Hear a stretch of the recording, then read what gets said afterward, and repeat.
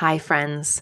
Before we dive into today's episode, I wanted to let you know that if you like what we talk about here on the Belonging Podcasts, I think you'll really love my book. It's called Root and Ritual: Timeless Ways to Connect to Land, Lineage, Community, and the Self. And it is available right now wherever books are sold. It is a beautifully illustrated guide to connecting with the earth, your ancestors, and your communities as you come home to your whole self. Though we live in a radically different looking world, the needs of our bodies and spirits are the same as the ancestors we come from. I divide this book into 4 parts: land, lineage, community, and self. And I take you on a journey for engaging more deeply with your life. I provide stories from my own life, and I share rituals, recipes, and ancestral wisdom, journal prompts to support you on your individual and unique and sacred path. You can get more info and bonuses at rootandritualbook.com and pick it up at your favorite bookstore, online, or in person. Thanks for all your support. It means the world to me.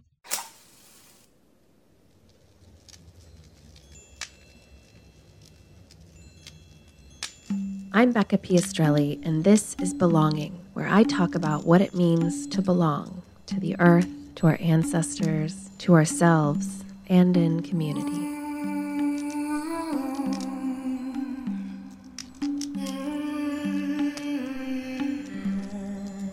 Today's episode is a conversation with Costanza Ileana Chania, and I asked her on because she is a Latinx certified yoga instructor with a total of 10 years of experience in the industry and 300 hours of training in yoga, trauma, and anti-racism.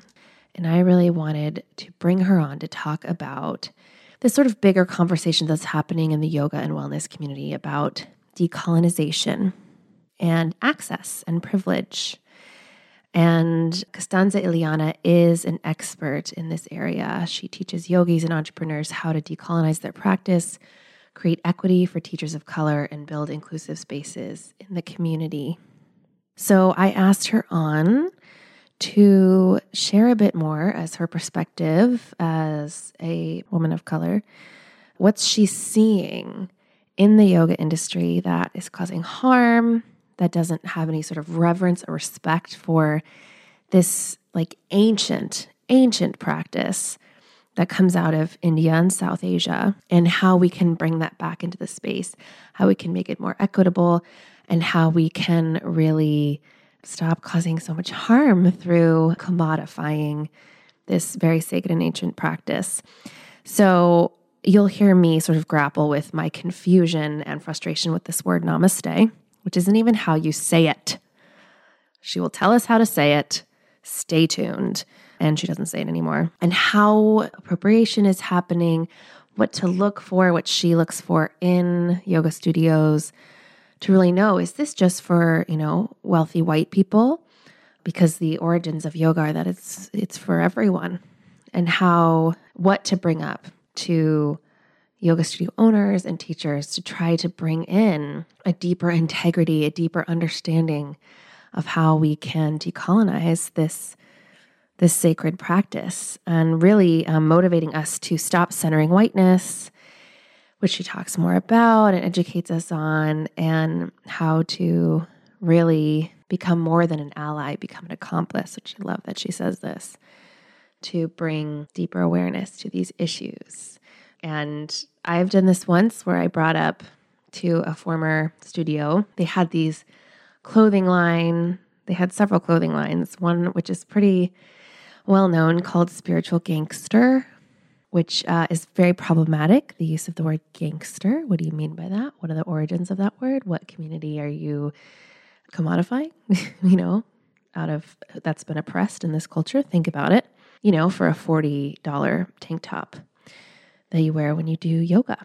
And also the use of the word namaste, namaste in bed all day, and the ways we love the beauty of, let's say, the Om symbol or the lotus symbol. And do we really know the the origins? And can we bring it up? Can we have the courageous, perhaps a little awkward, perhaps a little emotionally intense conversation with the owners of these studios, with the teachers? And how can we collectively be accomplices for a better, more equitable, more just system? And so what I love about this is yoga is something a lot of us either do or dabble in or know of, and it's a microcosm for this greater system of white supremacy that we live in. And, if you're here listening to Belonging, I don't shy away from these topics. And I really trust that we can all be with whatever comes up in our central nervous systems, whether that's a feeling of defensiveness or fragility or confusion, that we can be with it together and that we can navigate these complex conversations that we're just not having enough. So I'm so appreciative to Costanza Eliana for coming on, doing labor for free to educate us. And I highly recommend you go to the show notes at belongingpodcast.com to learn more about her, maybe go to one of her workshops and check out the video of how to actually say namaste. So I present to you our conversation about decolonizing yoga.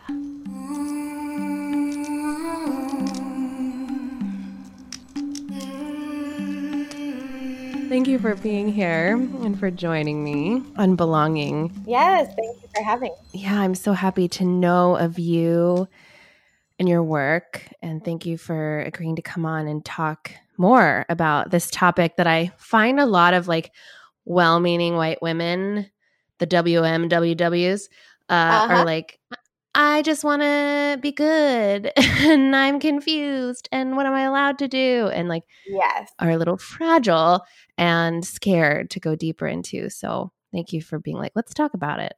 Of course. Yeah. I feel like this has become one of the levels of expertise that I have walked into here in this industry. So yeah, I'm happy to be here. Cool. Okay. Well, I often ask this of my guests, and the answer is whatever the answer is for you. Okay. And the question is, who are your people? Ooh, good question. Who are my people? I think my people are anyone who is willing to dive deep and ask even deeper questions.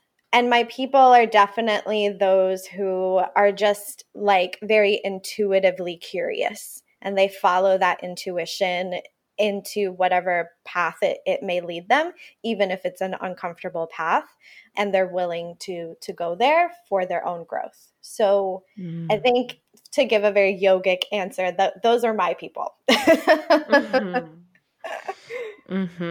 Yeah. And how long have you been a yoga teacher? So I have been practicing yoga for a little over 10 years now. And I've been teaching yoga for about 7 to 8 years. Wow. Okay. Yeah. Wonderful. And so could you tell us a bit more about your lineages, who the lands your ancestors come from? Yeah, absolutely. So my family comes from Puerto Rico. So both of my parents were born and raised. Both of their parents were born and raised in Puerto Rico. And I was not. I was born in Ithaca, New York, upstate New York, because my parents were both pursuing a master's and a PhD. So they finished that up shortly after I was born, and then they moved back to Puerto Rico to raise me and my sister.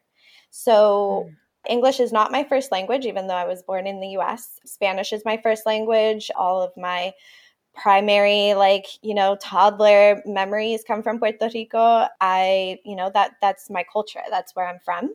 And so that's where my lineage is at. But that lineage question is also something I'm diving much deeper into these days, as I start to get to know not just my family ancestry, but get to know colonization in a much deeper way. And for anybody who's not familiar, Puerto Rico has been colonized for a little over 500 years, first by the Spaniards in 1490. I think it was 1494. And then U.S. colonization currently for the last 150 years. So it's the history of Puerto Rico is one of a lot of complexity. And so is the racial and ethnic background of the people there because of the Spaniards. We were involved in the transatlantic slave trade. And so there was a lot of native genocide on the island of the Taino people, indigenous community. And then there was also the slave trade by way of the African people that they decided to bring onto the island for, sugar production and all that stuff. So the island itself is very diverse by way of a lot of oppressive systems. And that means also that due to colonization, a lot of the records that were kept by the oppressor. So a lot of my personal ancestry is kind of lost because we didn't, the Spaniards were the ones that kept the records of, who was married to who and who had children by who and all of that stuff. So it's very hard for me to say like my lineage stems back, 3,000 years to such and such land. We don't have that in my family because of that deeper colonization that happened. So I can go as far back as about 3 or 4 generations before we kind of hit a little stopping point where we really just aren't sure where, half of my lineage comes from. Wow. Yeah. So you could be Taino indigenous, you could be Black, you could be Spanish, you could, there's so much in that. Yeah. For over 500 years. Exactly. Yeah. I think the farthest back that we can go is through my Spanish lineage, which we have been able to trace back until about the 1400s. But past that, outside of that, I'm pretty up to this point because I've asked a lot of questions and, tried to dive as deep as I can. I can pretty much tell that one of my grandmothers and great-grandmothers most likely was an African descendant. And then, beyond that. But, the native side, that would have to be done through something like a 23andMe in order for me to find out. Yeah.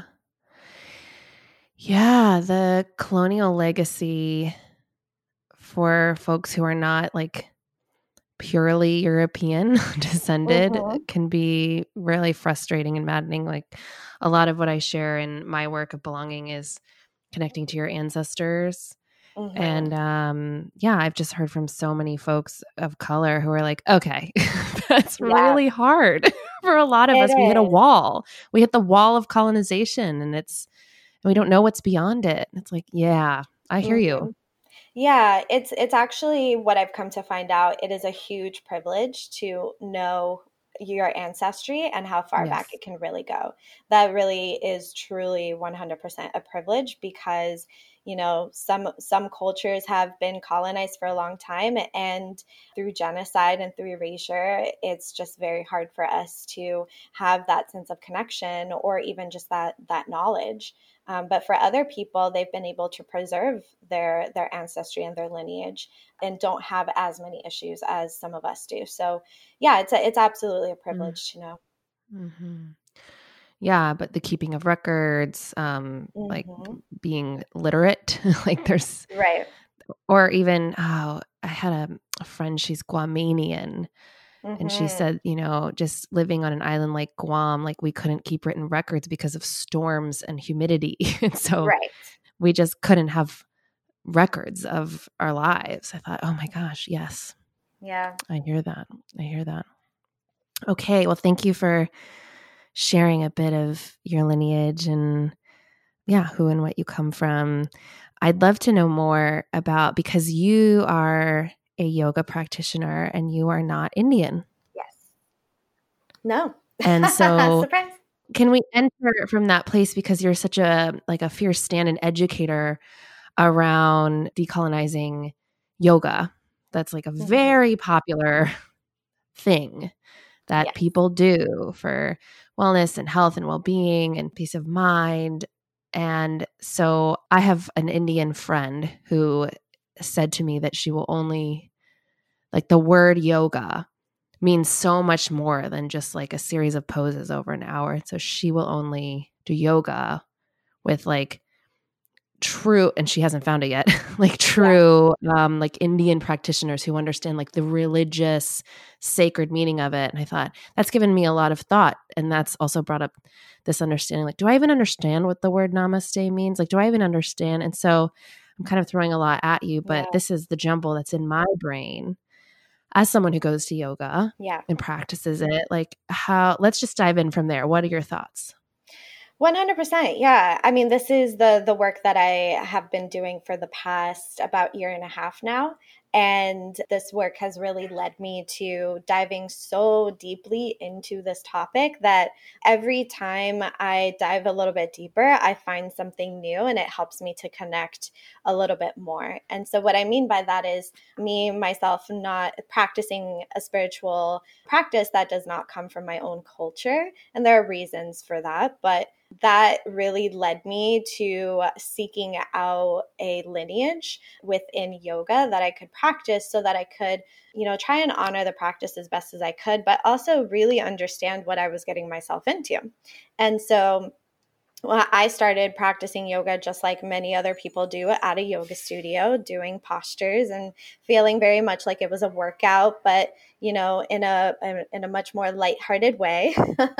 And I realized quickly once I started to like really get deep into it that I perhaps wasn't as knowledgeable about what I was practicing as most people were. And so I really sought to, when I wanted to become a teacher, I really sought out a teacher training that wasn't at a studio, but that was as authentic and as traditional as I could possibly find, given my level of finances. Because as people of color know, like many of us do not come from a lot of access or privilege. And so even studying or training at a studio can be out of our reach. It's not accessible to us. Right. So I really did a lot of deep diving and research. And what I was able to find was the Shivananda yoga lineage. And that's what I decided to train in. And very quickly within day one of my training, I realized I absolutely knew nothing about the yoga practice that I had been practicing for the 2 years up to that point. What I had been taught at the yoga studio was very whitewashed. It was very linear, meaning it was like a very one-dimensional way of practicing yoga that wasn't at all touching the surface of what the practice actually was. And so I lived at the ashram for about a month, for over a summer, and I learned so much about the practice. I learned about myself. I learned about the philosophy. I just got an introduction, for the first time in 2 years, I got an introduction into what yoga was actually meant to be and meant to be practiced as. And I've been, a devoted student and teacher ever since. And I also acknowledge that that still doesn't mean that I'm an expert in yoga by any means, because what I've come to learn is that yoga philosophy and yoga as a practice is very culturally Indian and South Asian. And so that unless you really come from that part of the world, there are going to be things that you miss culturally. And that's just something that I have to come into acceptance of and make sure that I do my very best to make sure that I am respecting and honoring the lineage and the practice as best as I can, and also bringing in teachers who are South Asian and who are Indian, who can really teach me about some of the things that I might be ignorant about. And that's a very different perspective that I think most yoga teachers have, where they're actually actively trying to divorce the practice from Indian culture. I'm actually seeking it out. And that's a very different perspective to have as well. Wow. Yes. I really do feel the difference that you're describing between the two. And having gone to yoga, like I did goat yoga. Oh. And I know I did it. And, like they shouldn't have called it that, it was just so, and I could feel in my body, like, this isn't feeling right, And so I'm curious what your answer is to this question. I'm hearing about how you spent time at the ashram and coming to have a deep reverence and honoring of the origins of and meaning, like true meaning of what yoga is. So I'd love to know, it might be hard to put into words because I know it's a very deep experience, but what is yoga to you? Yeah, I mean, to me, it's what I was traditionally taught, and so yoga really does mean union. And I know a lot of people throw that word around because that's the direct translation of what yoga is. But that union isn't, in a fluffy way. It literally means you connecting yourself, your human self, your body, physical stance, mind, to the divine. So understanding that you are not actually your body or your mind, that you are a divine creature. And that is how I approach the practice. So that means I do, I have a disciplined approach to yoga that allows me to remember who I actually am and allows me to really get that sense of connection to divinity so that I can see the divinity in others as well. So that is what the yoga practice actually means to me, or what practicing yoga means to me.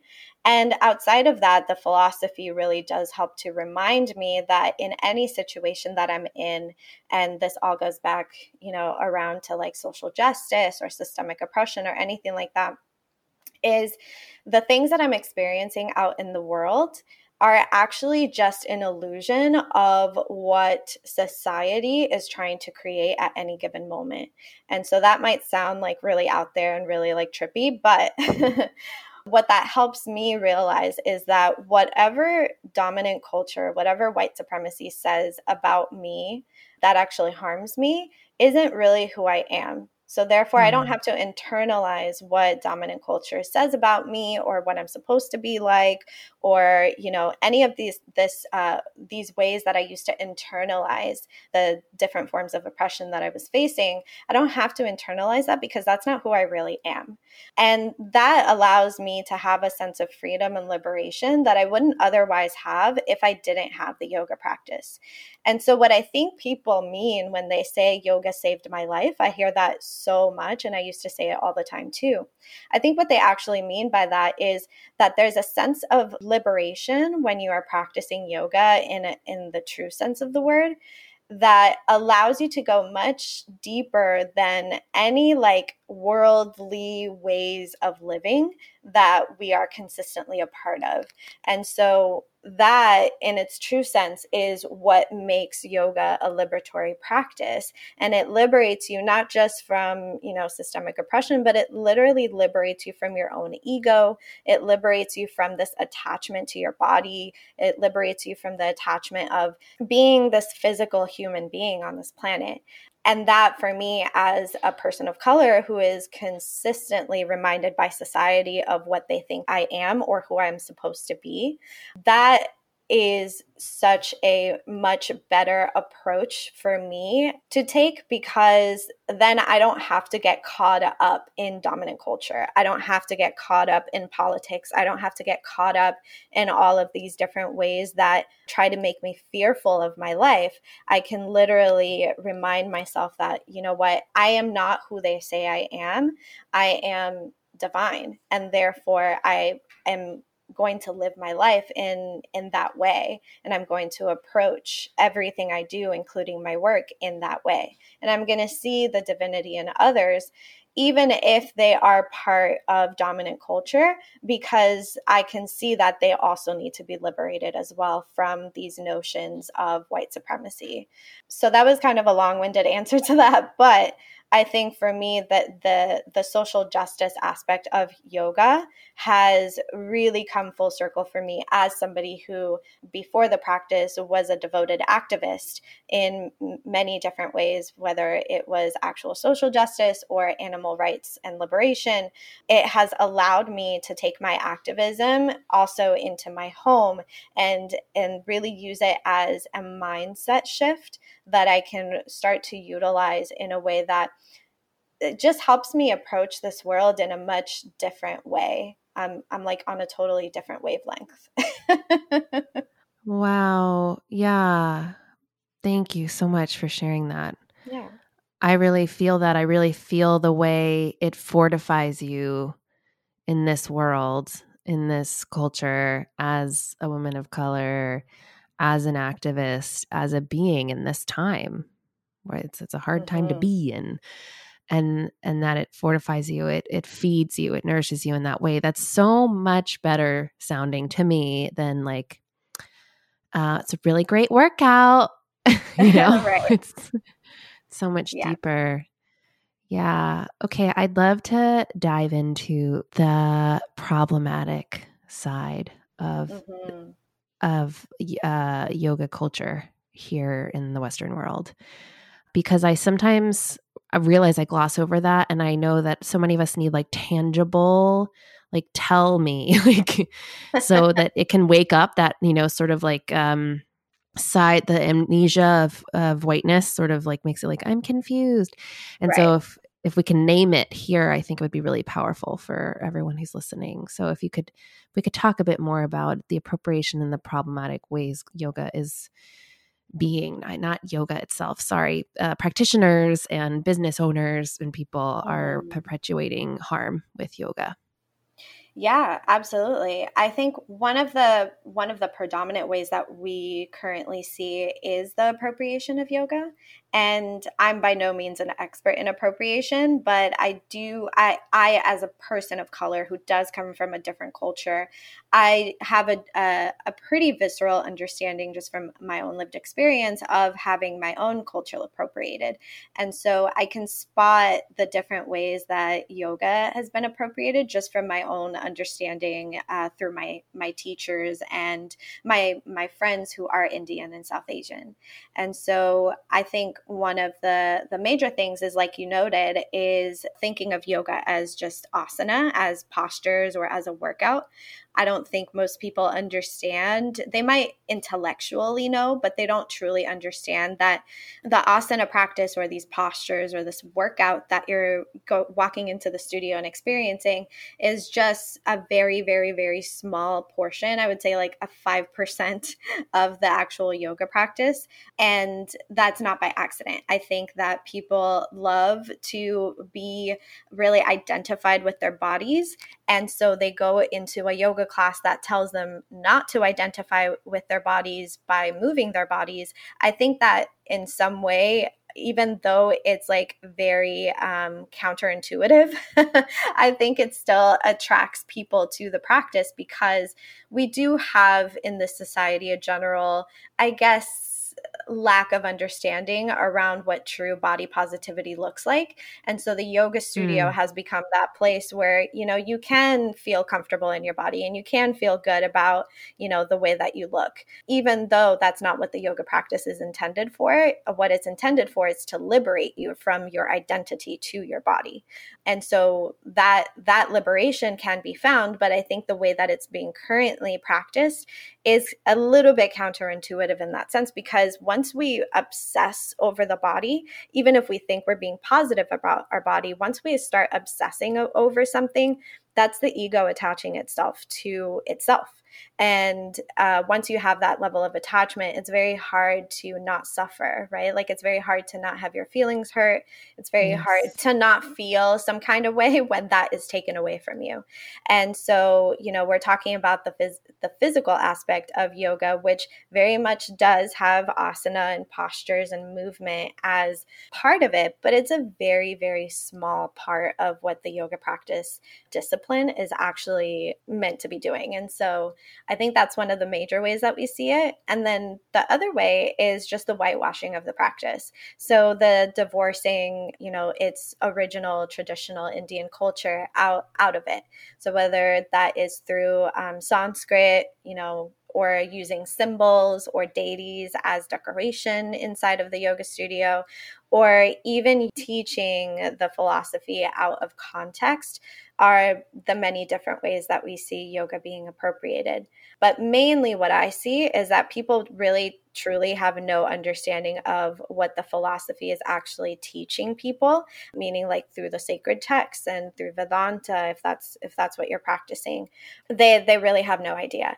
And so that is probably the most frustrating part for me as somebody who has been studying Advaita Vedanta for the last like 8 years, is to walk into studios where they're reading like Rumi quotes or reading poems in the yoga class, but just have no idea how to effectively teach a yoga class that is actually going to be suitable for a student to then take home and be able to practice at home. Because again, that's what the yoga practice is meant to do, is you're meant to have it passed down from teacher to student, but then the student is supposed to be able to go home and practice the many different disciplines that yoga encompasses, whether that's kriyas, which is like where neti pot comes from, whether that's the kriyas or, tongue scraping, or having a meditation as your morning routine, or, drinking a specific tea, or, detoxing your body. There are just so many different ways that you can practice yoga that don't require you to pay $25 to a studio in order for you to do it.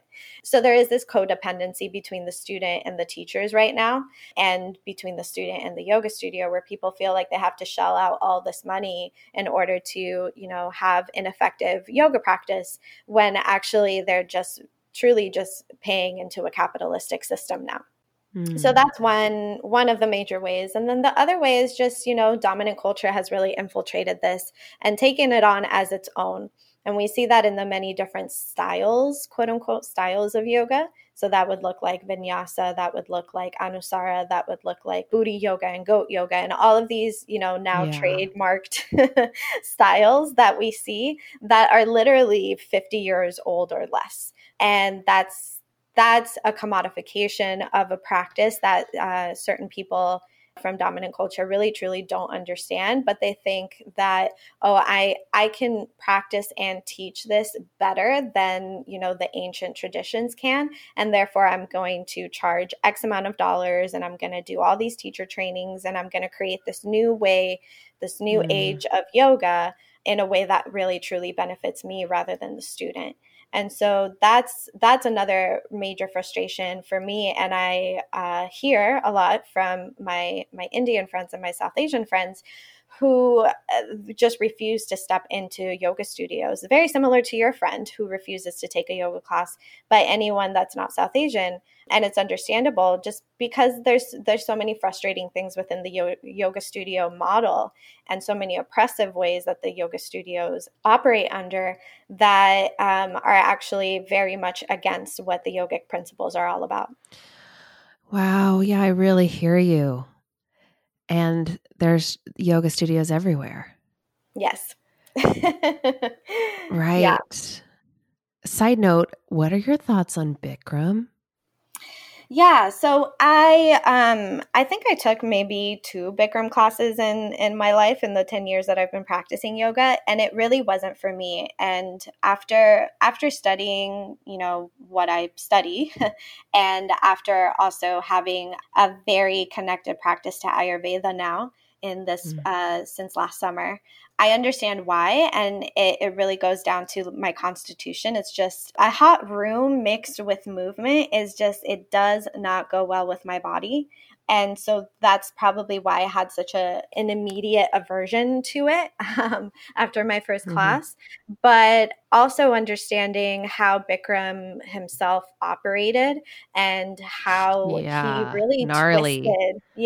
really twisted his teacher's teachings and commodified it as his own. I truly can understand how something like that would happen in the US, but also how that has also contributed to the many different forms of appropriation that we currently see in the yoga world. So my thoughts and feelings about Bikram is I had an immediate aversion to it. So I only took like 1 or 2 classes. And my, on a deeper level than that, I refuse to give my money to a system that has been oppressive in so many different ways and forms. And so that I personally do not recommend or practice that form. Yeah. And then I watched the Netflix documentary. Yeah. I wasn't it. And then I was like, okay, this guy, no, definitely was repelled by it. Highly recommend that to anyone listening. Yeah, absolutely. And I think it also goes to a much deeper conversation, not just around like sexual assault and power structures, and how these different power dynamics between a teacher and a student can be manipulated and twisted to really benefit the person who is going to benefit the most from that type of relationship. But it also goes into a much deeper conversation around, the education of yoga, of what yoga actually is in this country, because somebody like him was able to come to the An United Indian States. man. Yeah, an Indian man was able to come to the United States and commodify it and twist it to benefit him, but had so many followers for that long, I think it was 30 plus years or something like that, because people truly did not understand what they were getting into. And I think if people had a general understanding of what yoga actually is, they would be able to spot people like that, manipulators and really sociopaths. I think they'd be able to spot them a lot earlier versus having an idea that, they're actually practicing a traditional form when they're really not. Yes. Okay. This is a great segue for people listening who are like, okay, I'm in. Wow. I'm seeing all the ways, I was perpetuating harm. My studio, my beloved studio is appropriating. So if I know that you have a course on this, but if you could maybe give us several ways we can call our studios into deeper integrity, or find, where should we put our money? Where should we put our attention? How can we be part of shifting this culture in the Western world so that we have a deeper reverence and appreciation and practice when it comes to yoga? Yeah, well, there's a few different ways to go about it. And the different ways that I kind of approach this topic are, by talking directly to spiritual bypassing, or by talking directly to the lack of diversity and representation in the yoga industry. And I think for people to dive deeper into this topic, we first have to understand, like, what's our intention behind even practicing yoga? And then what is the one way that we can start to get committed into having a much deeper conversation around it? There are a lot of disparities in the yoga industry currently because dominant culture has kind of taken it and commodified it, and now it's become so trendy and such a valuable commodity as far as, like, taxes and billion-dollar industry and all of that stuff. And so it's going to take a long time to dismantle it. But I think if individuals that are either practitioners or teachers really took the time to understand what's your intention behind actually practicing what you practice, then we can kind of take it from there. So if your intention behind practicing is the body positivity aspect of it, well, then we need to really start talking about diversity and representation, because the yoga industry itself has become so monolithic in the way that it's being represented, and who is owning the studios, and in what neighborhoods are they opening these studios, who is walking into the door, who's welcome, who's not, who has accessibility, who has the privilege to be there. All of these different things are, encompassing your experience at the studio level. And so we can really start to tackle diversity, representation, inclusion, and anti-racism once we understand, like, my intention for being a practitioner is so that I can feel better about myself and my body. So why wouldn't I want that for everybody else? And why don't I see that for everyone else at the spaces that I occupy? So that's one way.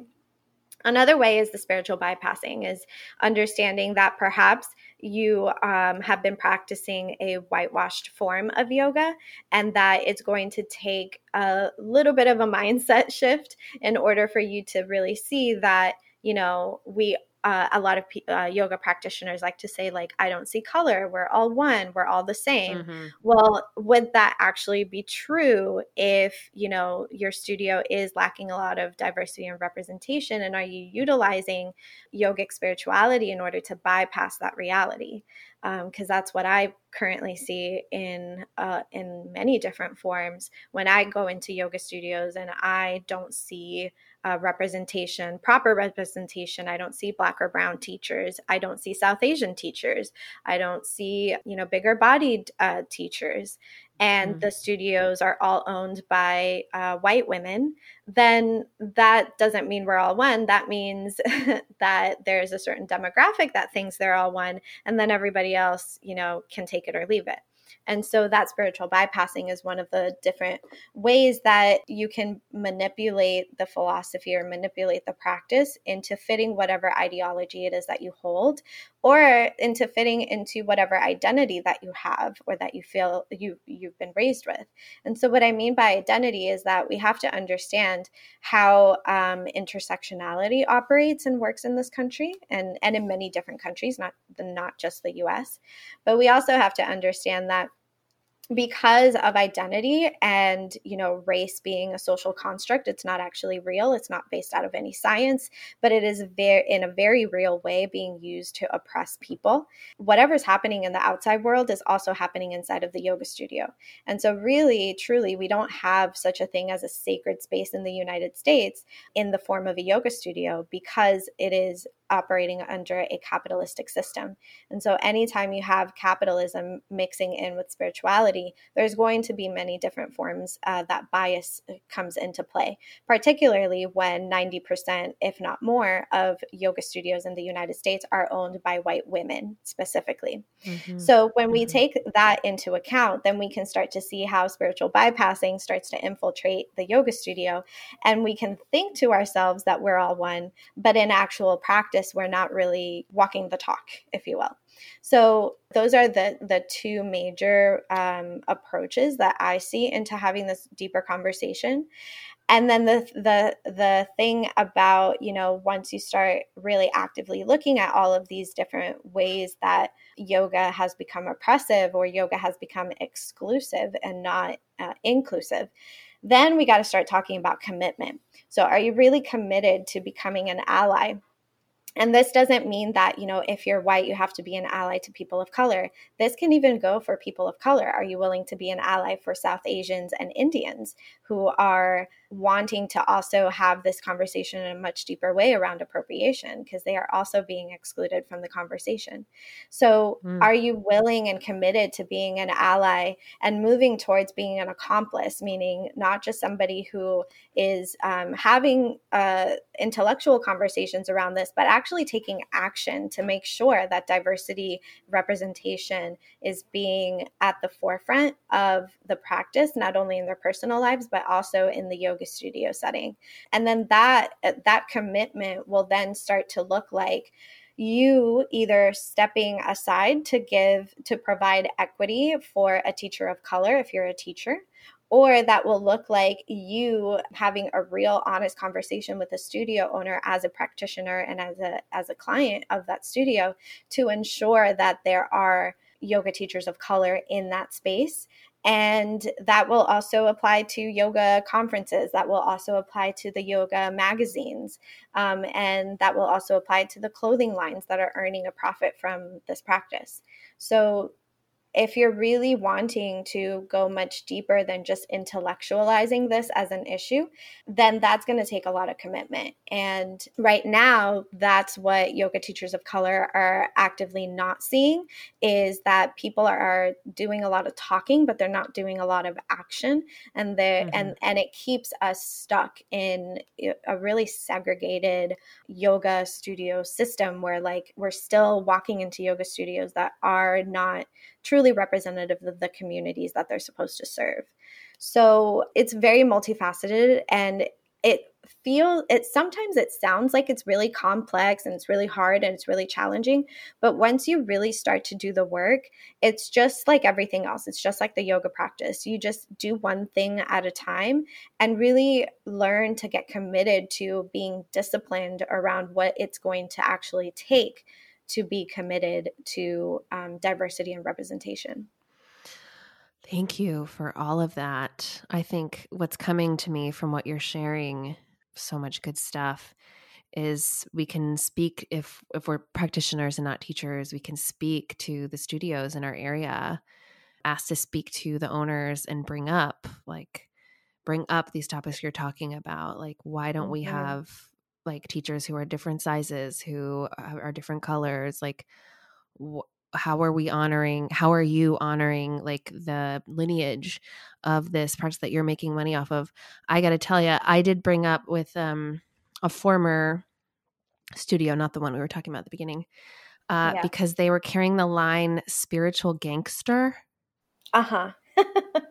I was Yeah. like, and I can't. I Yeah. can't.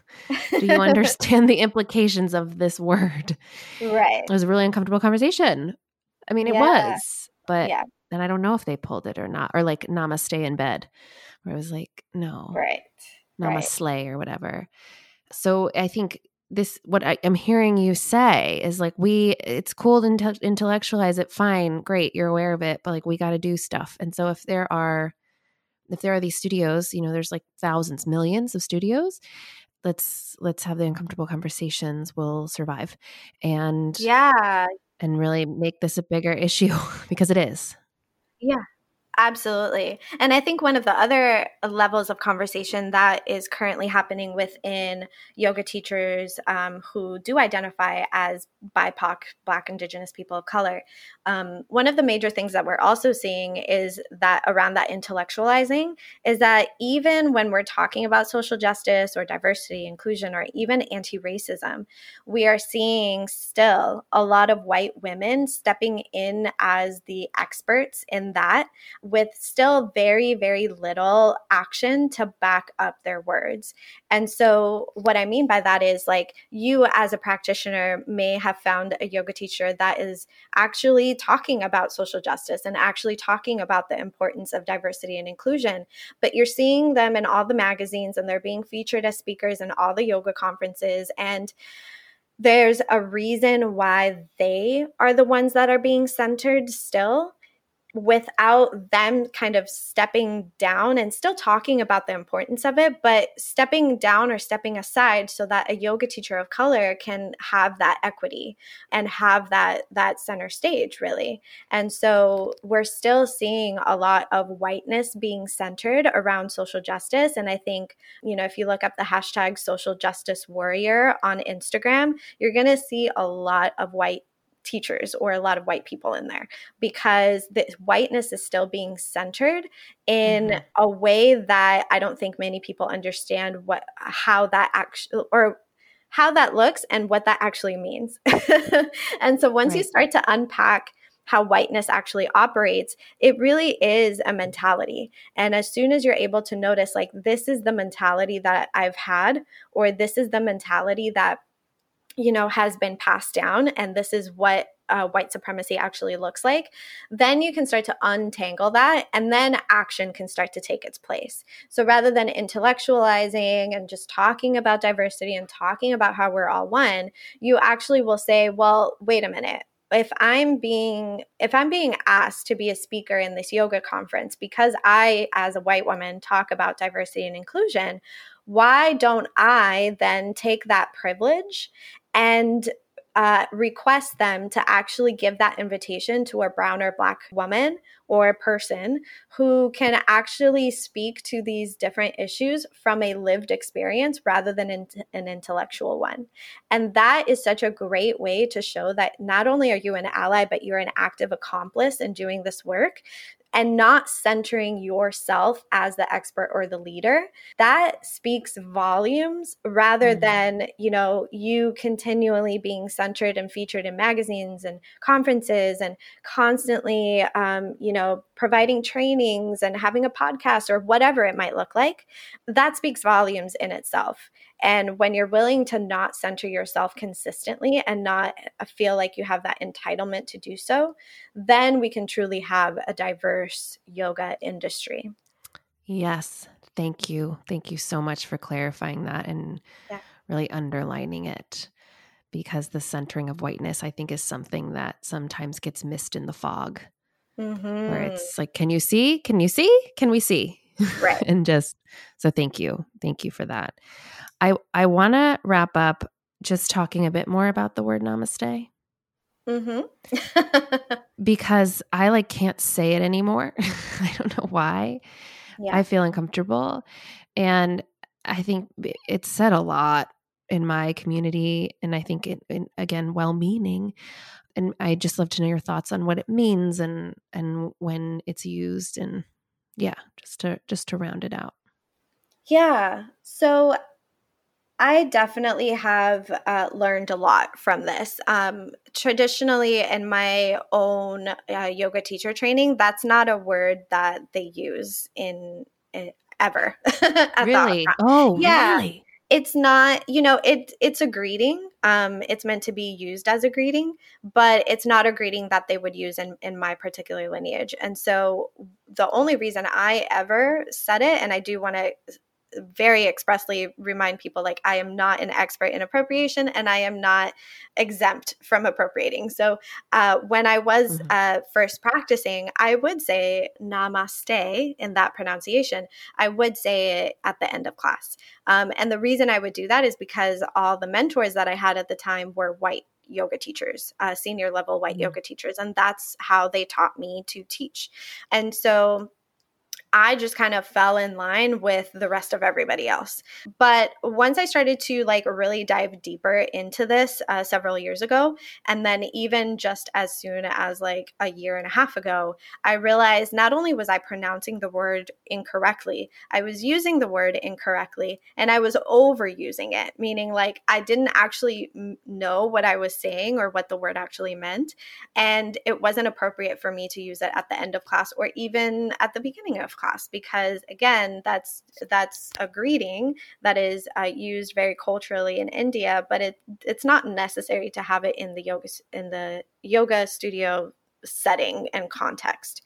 And so after diving, super deep into that and having a lot of friends really educate me on this, then I myself have stopped using the word. I haven't said it or taught it in about a year and a half, maybe. And I have, since changed the way that I end my classes. It is not uncomfortable. It's not awkward. It might be for students who have been practicing for a little while and are very used to ending the class with a little bow and a namaste.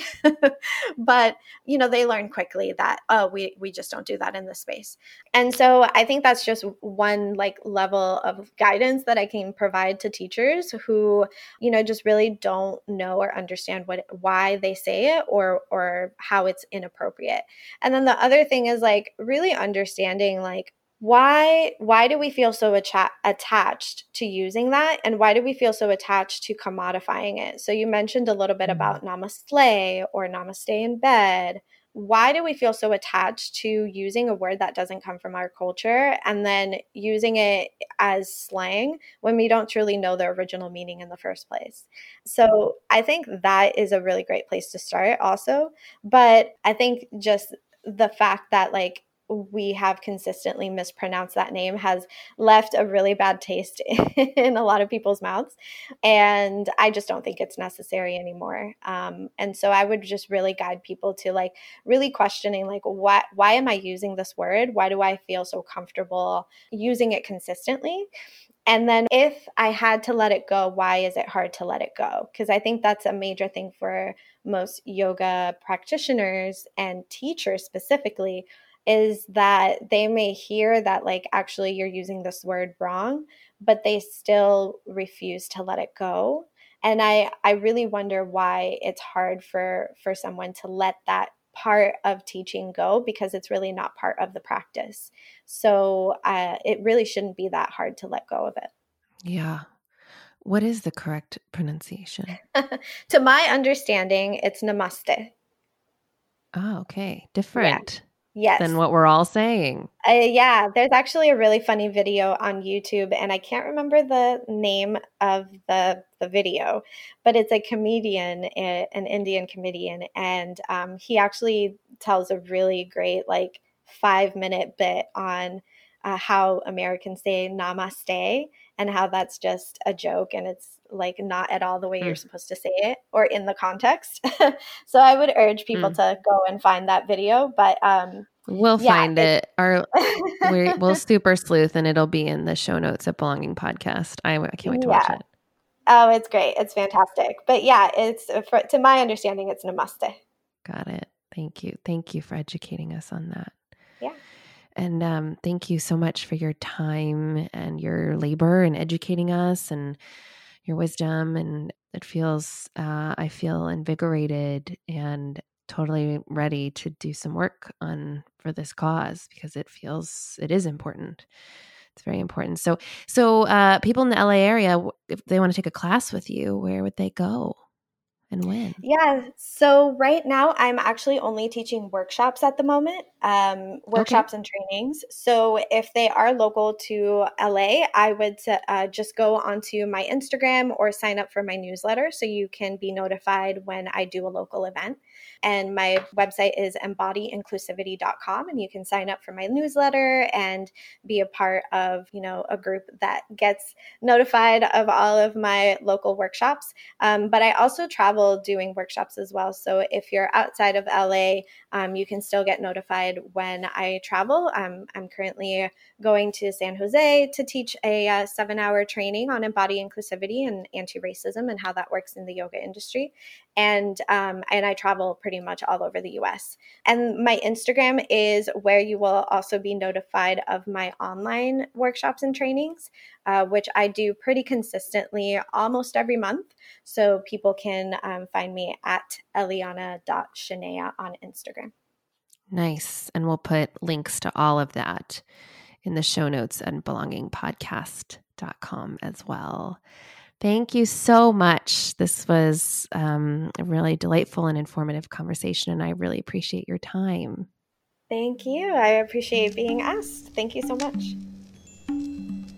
Thank you so much for joining me. I know your time is sacred, and the fact that you spent it with me talking about belonging means a lot. If you want to access show notes or links to old episodes, check out belongingpodcast.com. And if you know a friend who could really benefit from listening to this episode, share it with them. I'll talk to you soon.